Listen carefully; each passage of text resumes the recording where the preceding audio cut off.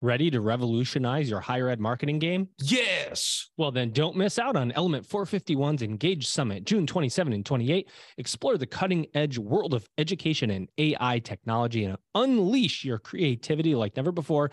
Register today at engage.element451.com and use promo code EDUP50 for $50 off. The global gathering for educators and institutions is here. Anthology Together is where inspiration, connection, networking, and EdTech insight and innovation intersect into the premier event destination for the global education community. Registration is open. Go to anthologytogether.com.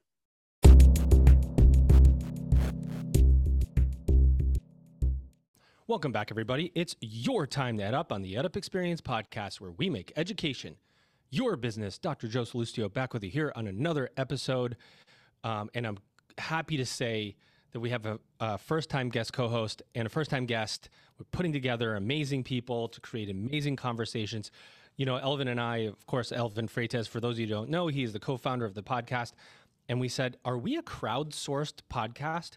Like, because we have people come back, they're a guest, and then they come back and co-host, and then they go, hey, I want to interview so-and-so. Can I host while I interview that person? And we go, sure, yeah. Then we have these spin-off brands of EdUp.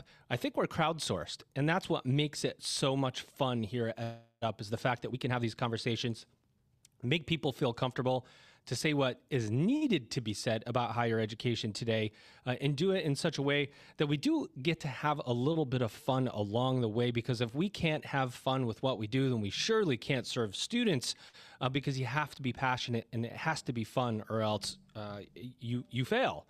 And we don't like to fail. We like to change lives here. One way you can change your life, and I promise if you like that transition, you'd pick up a copy of Commencement, the beginning of a new era in higher education. Did you see how nicely I made that transition? It's a book I co-wrote with Kate Colbert, Commencement, the beginning of a new era in higher education. It took our first 125 presidents, including my guest co-host today, and took all of the themes, all of what they think about the future of higher ed, and put it all into one big book that I think you will enjoy. And we appreciate you, and I thank people every single time on this episode for the thousands that we have sold. It's been incredible. But I'm going to bring in my guest co-host because I've been waiting to co-host with her. Like, I asked her a couple times, and she's like, I don't know. I don't like you that much, Joe. Let me think about it. And it's like, oh, please. And then I begged. And then here she is. Let me bring her in now. But she's got so many titles. I got to get those out. She is the principal consultant at Arshag Consulting. She's the interim CEO of Business Higher Education Forum. And she is the former president of San Jose State University. She's Dr. Mary Papazian. Mary, what's up? How you doing, Joe? No, it's I'm really happy and thrilled to be here with you. And let me just put in a shameless plug for Commencement. It's a really important book, not because Joe and Kate wrote it, but because it really, I think, raises critical issues that need to be talked about as we think about the next phase in higher ed and delivering on its mission. So kudos to you, Kate, and the entire Commencement team. We appreciate you, Mary. Thank you for saying that. And I didn't even pay you to say that, which is amazing. Double amazing. And by the way, you never said you didn't like me. I was just joking. We have great conversation. And what I'm most interested in, what you're doing now, is you're just really at the forefront of AI. You're having a lot of conversations about artificial intelligence out there. It's changing, isn't it? It's crazy what is going on right now. Well, and it's going to change how we think about what we do, and really how we think about the kinds of academic programs we want to develop, how we think about the importance of a diverse student body, for example, because their experiences will change the landscape. AI has to be built on a lot more diversity, a lot more input than what it traditionally has been. And so I think, and I'm really eager to hear what our guest today has to say about how it's influencing some of the work they're doing. But it's a new world. And I just encourage my colleagues to embrace it in the spirit it is, because technology, as we know, never goes backwards. I'm sitting here in Silicon Valley. I can tell you that. We all can give examples of that. And so we need to get our arms around it, and we need to drive it as much as possible so that we can use it for good and not just let it take over our lives. Well said. Technology never goes backwards. And the reason why we continually need to move forward is because it is all about students for us and access and success. Do you hear me putting this together? Ladies and gentlemen, my guest today, he's laughing already, which means I'm doing a pretty good job, I think. Now I lost the whole intro. He is Samir Gadkaree. He is the president and CEO at the Institute for College Access and Success. I think I hit it. What's going on, Samir? Thanks for having me, Joe. And great job with tying it all together in the intro. It's my 630th time doing it, so I better get it right every once in a while. Samir, we always like to level set for our audience and assume that there is somebody that is experiencing the Institute for College Access and Success for the first time. Give us the once-over. What do you do, and how do you do it? Sure. So I'm the president of the Institute for College Access and Success, or TICAS, as we're popularly known. We work on improving college affordability, protecting students and taxpayers from fraud, waste, and abuse, and in restoring racial and economic equity to the higher education system. And we do that by working with federal policymakers in DC on the changes that they can make, as well as with state policymakers in California and Michigan in particular, but state policymakers across the country on how they too can restore the promise of higher education, make it a more fair and equitable system and affordable system. And we also work on addressing the harms of student debt along the way. Fantastic. So higher ed is not fair and equitable? I think we have a lot of work to do. Tell us about that. Like what makes, what are those areas that need attention right now for higher ed, right? We know affordability, and I think most people get the affordability conversation, yet college remains out of reach for many, many, many students, right? There is a big gap. What other areas, because I want to come back around and talk about affordability later, but what are the other areas that need to be addressed for fairness and equity in higher ed? Well, it's almost, well, I know we're coming back to affordability. I do want to say a bunch about it, but I think that is certainly partly at the root of some of the issues that we see in higher education. It simply remains the case that students need to borrow too much. And over the past couple of decades, we've transferred enormous risk onto students and families in the form of loans and debt if they're to enroll. But going beyond that, we see a system in which we don't give the same amount, the same level of resources, support, instruction to every student. And unfortunately, we see pretty significant divides between, say, the educational supports that a student would get in a community college or an open access university versus what they would get at a wealthier private university. And so we see kind of big divides in terms of the underlying instruction and how much money we can spend on that. How much can we spend on student supports and advising? How much can we spend on tutoring? How much can we spend on emergency grants and financial aid? And so that's, certainly another locus of issues is around completion. And then I think that it's important to note that unfortunately we've seen hundreds of thousands of students lied to, deceived in the higher education world. Particularly, we've seen this from some for-profit institutions, but we see it in various places where students have been misled. And so that's led to a multi-year effort to discharge the loans of students who have experienced fraud and abuse in the higher education sector. And so there's an important set of activities about protecting students from that deception. There's also a lot of work that remains ahead of us in terms of students and families knowing what they're getting themselves into.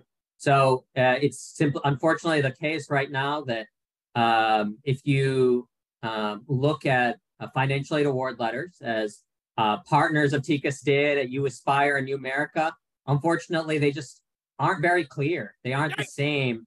And sometimes it's not even clear to students whether they're signing up for grants or loans. And so, there's just work that needs to be done across a wide array of protecting students, getting more equitable resources, addressing long-standing historic inequities in terms of who gets to go to higher education by race, by income, by geography, where colleges are located, as well as affordability, which we'll come back to, I know. Yeah.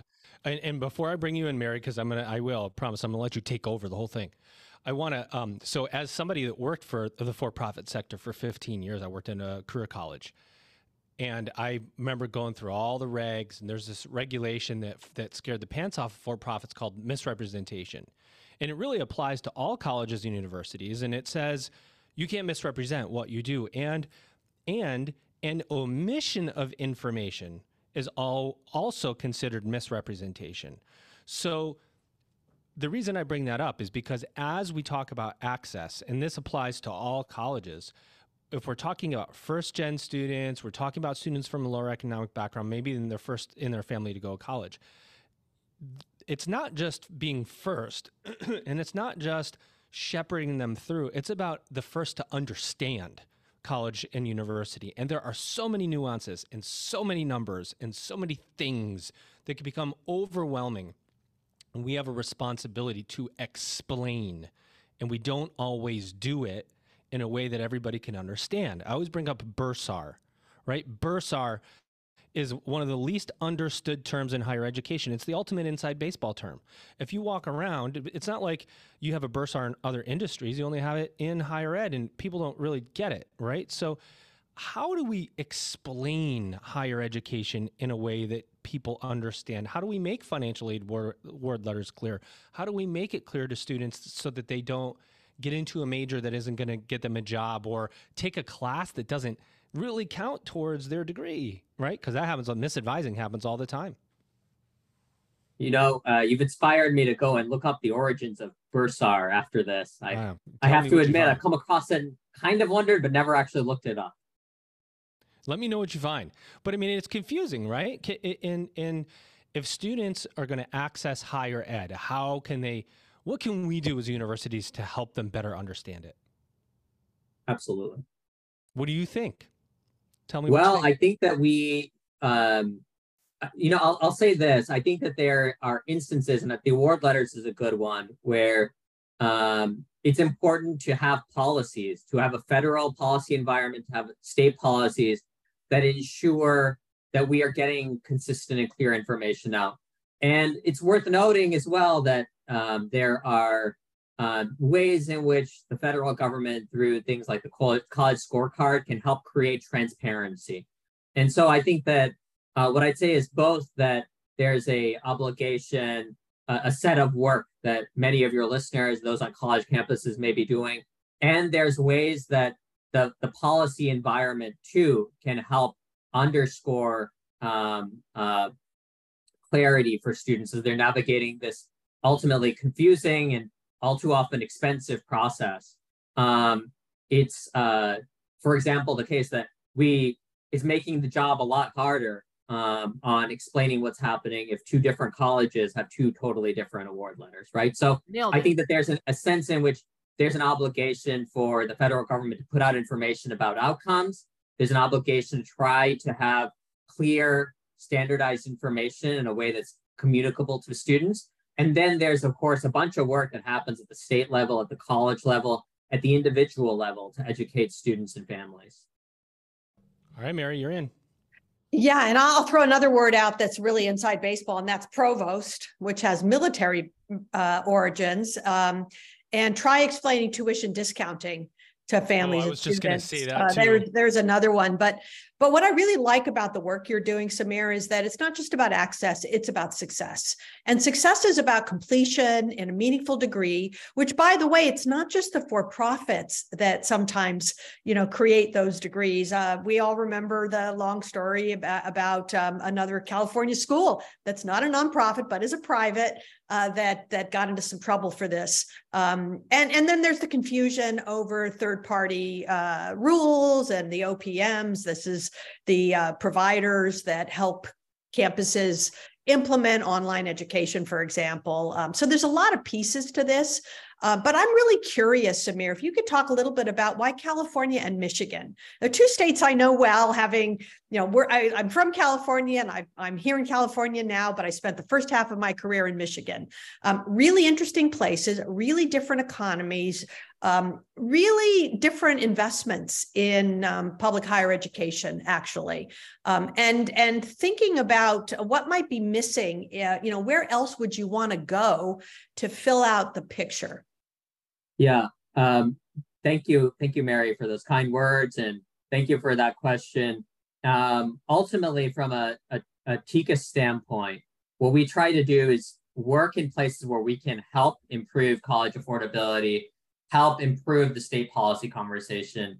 The California work is 16 years old, 15 years old, and we have been working with a broad coalition of partners to improve college affordability and to protect students in that state. I agree with you. Every state is unique. Every state is different. We've been glad to be able to take some of that work to Michigan in the last 4 years or so, and build a student and community coalition that's thinking about issues of access, affordability, completion, and equity. And ultimately, I think that outside perspective, that sustained focus on the problems that students are facing is something that helps in the policy conversation over time. We find that there's kind of an understandable and regular shift from in legislators and staffs, in top level policymakers. And our job as an advocate, our job as a research and policy shop is to help educate those policymakers about how they can help students. In many cases, we have new people coming into those roles who may not know, for example, the details of the state financial aid programs and how they land in colleges and for students. So to your question, we have been glad to work in those two states, very different contexts, with each with their own idiosyncrasies, and that's true of every state. And as time goes on, we'll be certainly, of course, trying to understand where else we could make a difference.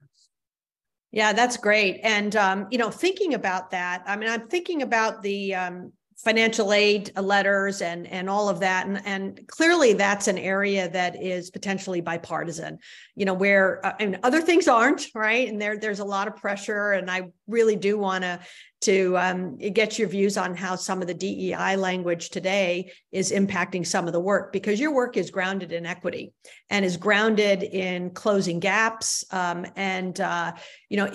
If it's difficult to talk about DEI, at least explicitly, how does that impact potentially the work that you do? Yeah. So, I'll certainly start by saying that it's worth acknowledging the context that we're working in, which is unfortunately one in which we have persistent and even widening gaps by family income, by wealth, by race, in terms of who gets through college and to a remunerative career. We simply have, a multi-decade set of trends that we're working with. We have, there's another policy advocacy group, the Education Trust, that put out a report called Segregation Forever, looking at public universities, state flagship public universities, and our progress or lack thereof in racial inclusion. And it was, as you could tell from the title, and I encourage your listeners to read it, it was about our lack thereof, our failure to make progress, unfortunately, on that front. And so I think that broad context is worth bearing in mind as we think about not only the narrowing, the backlash conversations that we're seeing about DEI, but also what we might hear from the Supreme Court next month around affirmative action. Don't settle for average marketing strategies. Join us at the Element 451 Engage Summit, June 27 and 28, and discover how to harness the power of AI technology in higher ed marketing. Connect with industry leaders, explore cutting-edge technologies, and future-proof your marketing strategy. Use promo code EDUP50 for $50 off. Register now at engage.element451.com. The premier EdTech event is right around the corner. Epic. Anthology Together is the destination for visionaries, educators, and learners ready to unleash the power of education technology. EdUp will be on site for the thought-provoking keynotes, peer-driven discussions, and unparalleled networking opportunities. We guarantee you will leave inspired and connected. You don't want to miss it. Book your tickets to Nashville for AT23, July 17th to July 20th. Register today at anthologytogether.com. Yeah, it's and we are dealing with systemic and longstanding issues. And so while we have widened the access in many ways, people can argue that we still have these persistent gaps. I want to, if I can, Joe, if you don't mind, there's two populations I'd love to hone in on and really see what Samir thinks about them. The first is with this move toward skills-based hiring. This is, what we're hearing from some employers, that with the talent gaps that we have, we can take graduates of high school and we can provide them an opportunity to develop skills, maybe earn a credential, and then employ them. And in a low unemployment, high wage environment, that's attractive to a lot of students or potential students, particularly first gen, where they can earn money. But the skills-based hiring, and I've been pressing on this is why I really want to hear your thoughts on it. That's great, but what happens 3 years out and 5 years out? Do they hit what we call the paper ceiling, where they're not able to move up because they don't have that associate's degree or that 4 years bachelor's degree in a field that allows them to do so? And what's the responsibility of higher ed institutions to partner with business to address what potentially could be the unintended consequence of exacerbating disparities rather than closing them? Well, I'll start by saying that I think that it's exciting to see opportunities. We've had for many decades, instances where someone can get employer-paid training and then get into a good job. And I think apprenticeships is our classic example of that. Although I think you're pointing to a few others. And, no one is better pleased than me when that's the case. I think that it's worth noting two things alongside that. And the first is that the trend that you're talking about, this paper ceiling, it's exactly what we've seen in terms of labor market returns, that oftentimes degrees have more enduring value than shorter training programs. And that's one of the reasons that on average, and of course, we always end up talking in averages in these things, but on average, a college degree remains a strong investment and one that has enduring payoffs for years and years and years and decades and decades and decades. And so I think it's worth acknowledging that, first of all. The second thing that I think is worth noting in this conversation is that there can simultaneously be exciting developments in the field and developments that aren't necessarily characterizing the whole field, right? So if a student's thinking about what do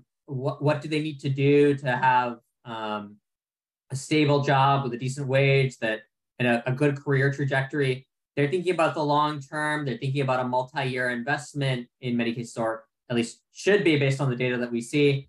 And I think the question for us becomes, how do we connect a promising set of developments around training provided by employers to that? Overall, I think it's also worth noting that we've had this sea change on the higher ed arena. I'll bring the affordability back into it maybe sooner than you wanted, Joe. I'm sorry for that. No, I just wanted to save it really for the end because it's so important, right? I mean, so let's go down that road. All right. Well, I'll go down the road a little bit, and maybe we can table part of it too for the end. But right now, college costs are high enough that even after federal, state, and college grant aid, most students can't afford to go without taking on debt. And to cover the average cost of attending a four-year public, a student from a family making $30,000 or less would need to spend 93% or nearly all of their family income to be able to go.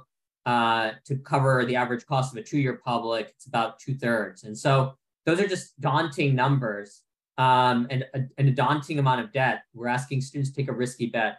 So I bring that up to say that if employers are willing and able to take that investment on instead of students, I think there's, on the one hand, I think that can be an important tool for access.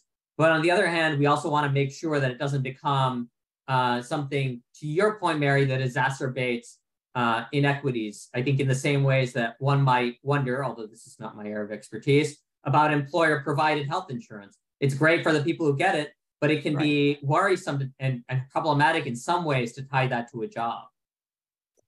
Well, and that takes me to the other population, because those who perhaps, follow the skills-based hiring path may one day be in the some college and no degree, the very large, many millions of people. And you know this world well from some of your earlier work, Samir. But, we in higher ed, we fight over about 3 million, 18 traditional, new first-year students.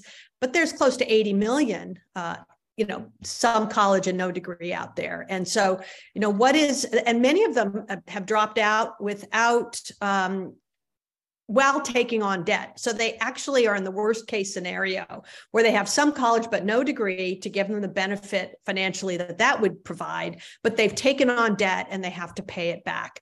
So how do we address that population? What does traditional higher ed need to do to address it? And this is where, as well, some of the for-profits have filled the gaps. Well, I think that's a really important population for us to be thinking about. It's one that has led to the economic and financial precarity that we saw the administration try to address with its debt cancellation. Because there's nothing that enhances precarity more, of course, than having some debt, but not having the credential or degree that would help you pay it off. And unfortunately, that's one of the reasons that we see the highest rates of student loan default from the students who have borrowed the least. Many times, or disproportionately, those might be people who are in this category. They went to college for a semester or a year, they took out some debt, and they didn't leave with anything. And it's one of the ways that debt-financed higher education most enhances, I think, some of the underlying precarities and challenges that we have around equity in the economy. So coming back to your point, I think that it's important for colleges to think about how they can serve this population, but it's also important for us to think about the challenges that those students are likely to face. They have debts from federal student loans in many cases. They may have institutional debts. So we've seen a lot of conversation in recent years about the practice of transfer withholding for students who may have owed a couple $100s to their college and haven't paid that back. We see challenges around affordability. And for those students, they may be older, they may have families, they may need to navigate a work schedule, a childcare schedule, and going to college. And in many ways, we have not set up the right policies, the right systems. And I know that there are some colleges that are thoughtful about how to serve these populations, but there are some that are less so.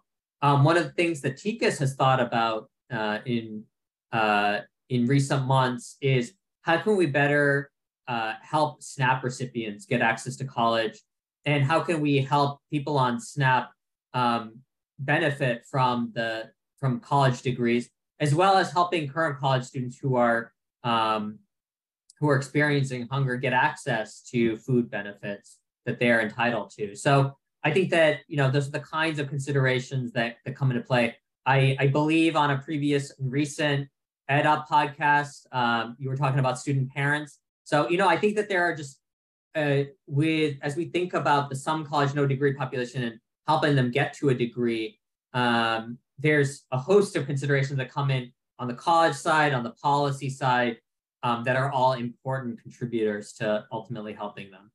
Yeah, and I'm going to toss it back to Joe in a minute, but I appreciate that. And as I think about, my previous institution, San Jose State, and the work of the Cal State, you know it well, they've really, I think, tried to tackle the food insecurity, the housing insecurity, the basic needs issues, so that current students don't become those some college and no degrees. And it's a really daunting challenge because of high cost of living and other pressures. And then you add the pressures of the undocumented students as well. So this is a complicated issue, but they are trying to work on it from a systemic level as well as an individual campus level. And I just wanted to shout out to them for some really amazing work that's happening there. And that's a fact. That's a fact. And I'll throw it back to you, Joe. One question I've always had, and I don't want to say I've always had it, but it's coming up more and more now as we have the affordability conversation, Samira, and that is, what is affordable? Is it zero? I mean, is it a free education? Is it 5,000? Is it 10,000? Is it a sliding scale based on earnings and wealth and so on? How do we? Because if it's like one of these. I think higher ed, we're always good at blanket statements.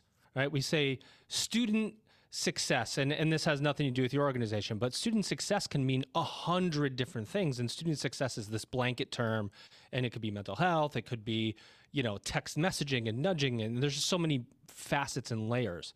Affordability also is something that has lots of layers depending on how you define it. Can you how do you, Tikas, think about affordability and what the goals are? Yeah, so it's a great question. And I'll try to give you a simple answer for once. I hope you can. So ultimately, I think that it intuitively, from our standpoint and understanding the data, we need to reach a point where we can meet the total cost of attendance through a combination of a reasonable work expectation and all of the different kinds of grant aid for students with the greatest economic need, so that they don't need to borrow.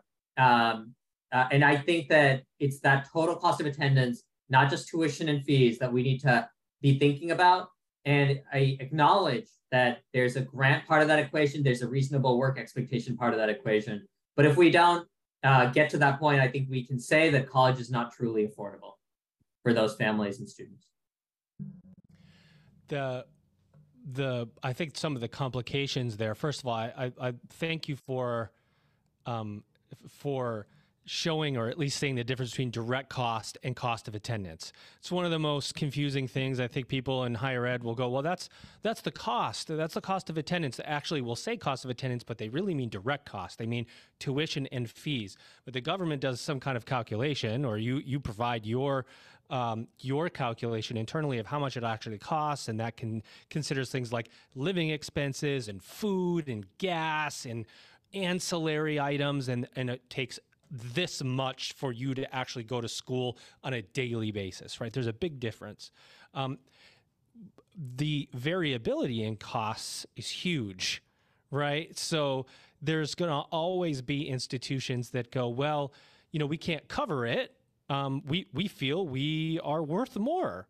By the way, maybe we'll jack up the list price, but discount it later. To Mary's point, tuition discounting is one of those areas that is a big mystery. It's the most mysterious part of higher ed, right?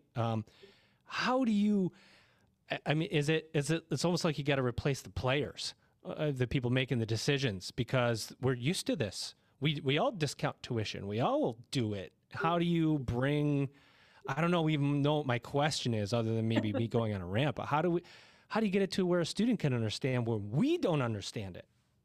Well, that's the thing about looking at the cost of attendance, I think, right? I mean, I'll say on the tuition discounting, and we'll see if this ends up being an interesting conversation that we go down. But I'll just say that when I go to TJ Maxx, I don't look at what's the price that they've crossed out. I look at what it'll take me at the register to actually buy whatever we have there. And I think that the thing that's compelling about looking at the cost of attendance is that it's after we factored that in, right? We factored in all the aid. What is it really going to take for you to be able to attend, the total cost of attendance? And then I agree with you that it's not meeting the total cost of attendance at every single college or university across the country. But I think it's making sure that there's a public 2 or 4 year option at which we can meet the total cost of attendance for a student with great economic need. So there's choice then, right? So do I want to go to this college or university, and with this calculation of grants and whatever, I'm not going to have very much or any out-of-pocket expense. Or if I choose to, I can go to XYZ university and perhaps take on loans, so that you provide some kind of choice. I think that we're always going to have a system that includes public and private institutions with varying missions. I think that's good. I think that we should be able, or I would say that our baseline should be, we have a set of options where we meet the total cost of attendance through this combination of grants, institutional, state, federal, as well as a federal affordability guarantee. And we should have a public 2 and 4 year option that meets that definition for the students with the greatest need. And then there'll be other options where, especially if we're thinking about a wealthier private institution, it may not necessarily be the case that we can fill the gap fully, and not every institution will be able to fill the gap fully, particularly on the private side. But ultimately, I think that's a definition of affordability that we would work from. Fantastic. Mary. Yeah, no, it's a complicated issue, but the focus on what really is affordable, I think, is critical. But I wanted to ask you to sort of step back a little bit. Now these students have graduated, and we look at the ROI, the return on investment for a degree. And the way it's sometimes calculated is there's a direct line, 1 year out, 3 years out, maybe 5 years out. And if you're in speech language hearing, you're going to get a job, you'll pass your exam, you'll get a job in speech as a speech language pathologist. If you're an accounting major, you'll get a job as a accountant, right? But what if you're a history major? What if you're an English major, right? Mary, I got my BS in speech communications, which is a BS in BSing. So can we use that as an example? Yeah, it's a great example, but think about it. I love our history. A lot of people say, remember President Obama, what are you going to do with an art history major? He's taken a lot of flack for that, by the way. But think about it for a moment. We live in a digital world with generative AI, where if you talk to CEOs, what they want are people who can communicate, work in a multicultural environment. Think about your anthropologists, right? Your sociologists, your language majors. How do we rethink the way we communicate this so that a history major or an English major who can connect a lot of dots and actually do well if you go 5 to 10 years out, are actually positioned well for a changing environment where they actually have the strengths, but we don't talk about them that way? Yeah, well, that's a great question, Mary, and I'll note 2 things on it. The first is, I think that it is important for us to think about places where students are persistently being saddled with unaffordable debts and meager earnings, places where earnings just stay low for graduates coming out of a college program. And so I think it's appropriate to set a floor around those things. And we actually just this week saw the department moving to do that with a restored gainful employment regulation. But at the same time, your point is well taken that one of the things that people value as individuals, and we value as society, is the broader critical thinking, creativity that students can get in higher education, in college.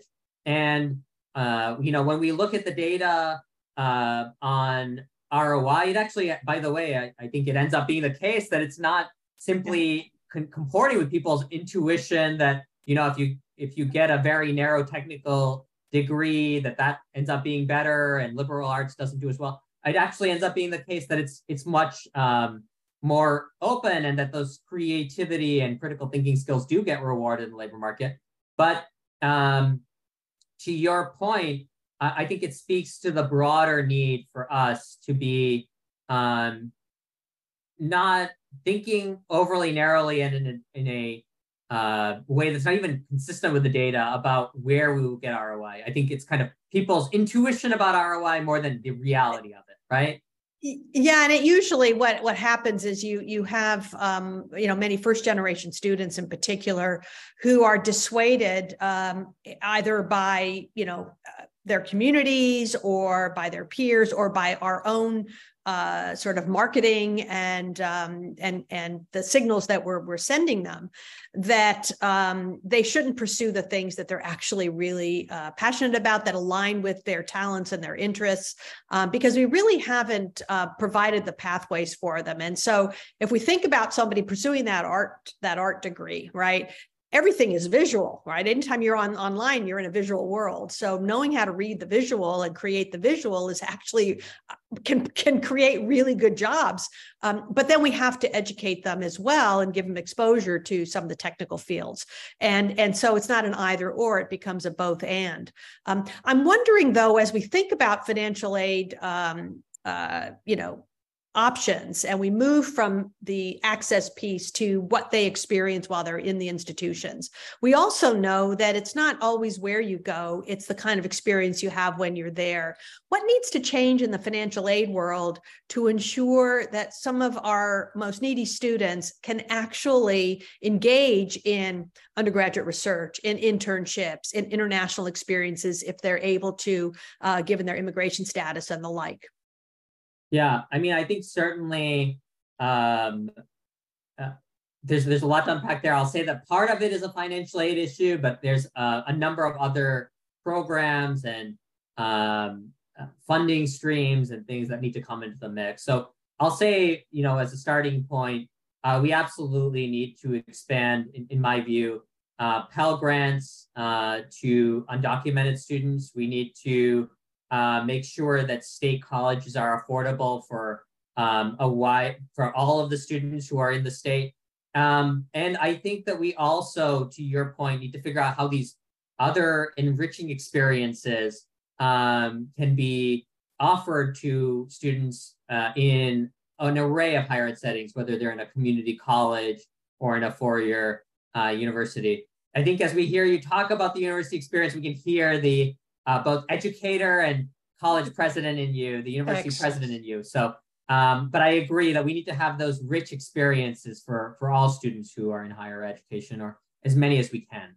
Well, I love that there are people like you who are holding our feet to the fire and saying, yes, you're doing some good things, but there's more we can do. And what I really like about what you do at TICAS is you come up with actual roadmaps and policy suggestions so that it's not just theoretical, which some research can be, but you're really thinking through how you apply it. So I just want to say kudos to you and your entire team for that. Thank you. What do we, when we talk, this is a really interesting conversation and it can go really deep. And as we talk about what things cost and how much we should pay and what's the ROI, the interesting part about Gainful and what has kind of always been part of the argument is that like law education doesn't pass Gainful because I remember the original Gainful rule came out and all the law schools were going absolutely bonkers because, well, you take on $150,000 worth of debt and you get out and make 40 grand as a staff lawyer. And then there are other programs that probably don't meet Gainful. How do you balance that with the student input, right? So, and this is like if I'm a student and I'm going to take this program that may lead to earnings, maybe it's a program that passes Gainful, but I just stink at interviewing. I'm never going to end up with a job because I just can't get an interview. Now I've got all this debt and I'm not getting the job, and it's affecting the calculation for my institution. And I say this from now moving from my nonprofit time back into for-profit. That was always something we had to manage. Like, well, wait a minute. I can't control the student that goes out on this interview and blows it.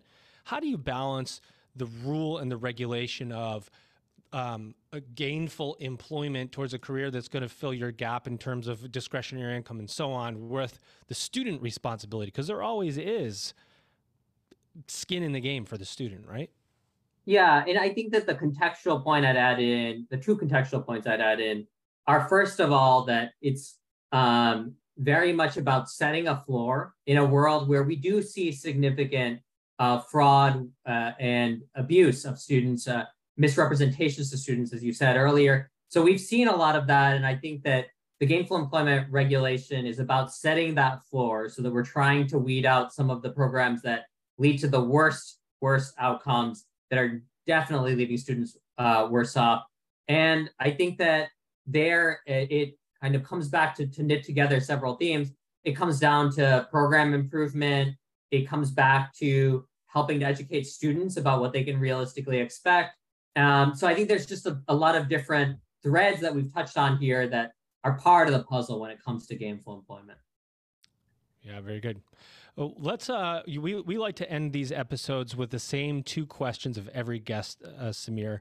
Number one, what did we not say about TICAS that you want to say? Open mic. That's not really a question, is it? I got to change my whole thing at the end. Open mic for you for a minute or two. Say anything you want. Talk about something coming up, something you're working on, your staff, whatever. And then two, close us out with what you see for the future of higher education. Well, for us, we talked a little bit about this, but on the TICA side, we're working hard on the path to debt-free college, which we see as a set of policies that knit together what we need to do at the state level and what we need to do at the federal level to achieve that goal of bringing the total cost of attendance within reach for students from the most economically disadvantaged backgrounds. And we do that. I think that that's an important thread of work that we continue to build out on the TICA side. It's a complement to the work that we talked about around transparency in the higher education marketplace, as well as the work that we do to protect students from fraud, waste, and abuse. So that's the thread that I want to highlight. You know, I'm hopeful that I think we've seen, unfortunately, the development of the deepening of our student debt crisis, of our student and college affordability crisis. And I think that we are at a moment where we have both an imperative to, as well as a lot of push to try to figure this out. And so I'm hopeful that we're going to be able to do so as a community in the months and years ahead. Wow. What do you think about this conversation, Mary? Yeah, no, I think it's exactly right. And it's timely and it's important. There's a lot of moving parts right now, particularly at the federal level. But I like also the focus on states, because it really is a combination of both the federal level and the states. Where the feds can do it, I think that's important. And so your work there, I think, is going to make a difference in the lives of a lot of students. So really appreciate that. Well, there you have it, ladies and gentlemen. This incredible episode of the EdUp Experience. It was fun. It was engaging. And we talked about some of the most critical issues of higher ed. I'm going to, you guys probably hadn't seen it, and I laugh because I laugh at myself. But for the first time over 3 years, for the 3 years we've been putting out these episodes, for the first time this week, I had two colleagues in higher ed tell me they didn't like the unstructured format of these conversations, and or the sound effects were unprofessional for higher ed. And I said, you know what? I disagree with that. But I want, we always ask the question, feedback is welcome. We want to have fun while we have these conversations. This is very serious work that we're doing. And look at the angles that we were able to put together here. Former college president, advocacy, CEO. I mean, this is really incredible content. We thank you both for having it. And I'm going to continue to press these sound effect buttons. I will tell you that right now. Excellent. Ladies and gentlemen, my guest co-host, she's Dr. Mary Papazian. You need to follow her if you haven't. I can guarantee this will not be the only time you hear from her on an EdUp microphone. Mary, thanks for joining me today. My pleasure. Thanks for having me, Joe. And our guest today, your guest today, he is the one and only president and CEO of TICAS. That's the college. It's the Institute for College Access and Success. He is Samir Gadkaree, and he is a man on a mission. Samir, thank you for your time today and for bringing the passion for students. Thank you for having me. With that, ladies and gentlemen, you've just EdUp'd. Experience Element 451's Engage Summit Conference this June and get ready to unleash the power of AI in higher ed marketing. Deep dive into how this emerging tech will revolutionize the education landscape, from personalized student engagement to turbocharging your marketing efforts with AI. These sessions are guaranteed to help you smash your enrollment goals. Connect with like-minded professionals, explore cutting-edge edtech products and services, and leave with the knowledge to supercharge your institution's growth. Don't wait. Register now at engage.element451.com and seize your chance to lead the pack in the AI-driven education revolution. Use promo code EDUP50 for $50 off your registration. Now, what can you expect at AT23? That's Anthology Together 2023. Well, expect to look into the future, expand your network, and explore solutions with experts. You're going to hear from industry thought leaders. You're going to connect with countless opportunities and people representing different institutions across the globe.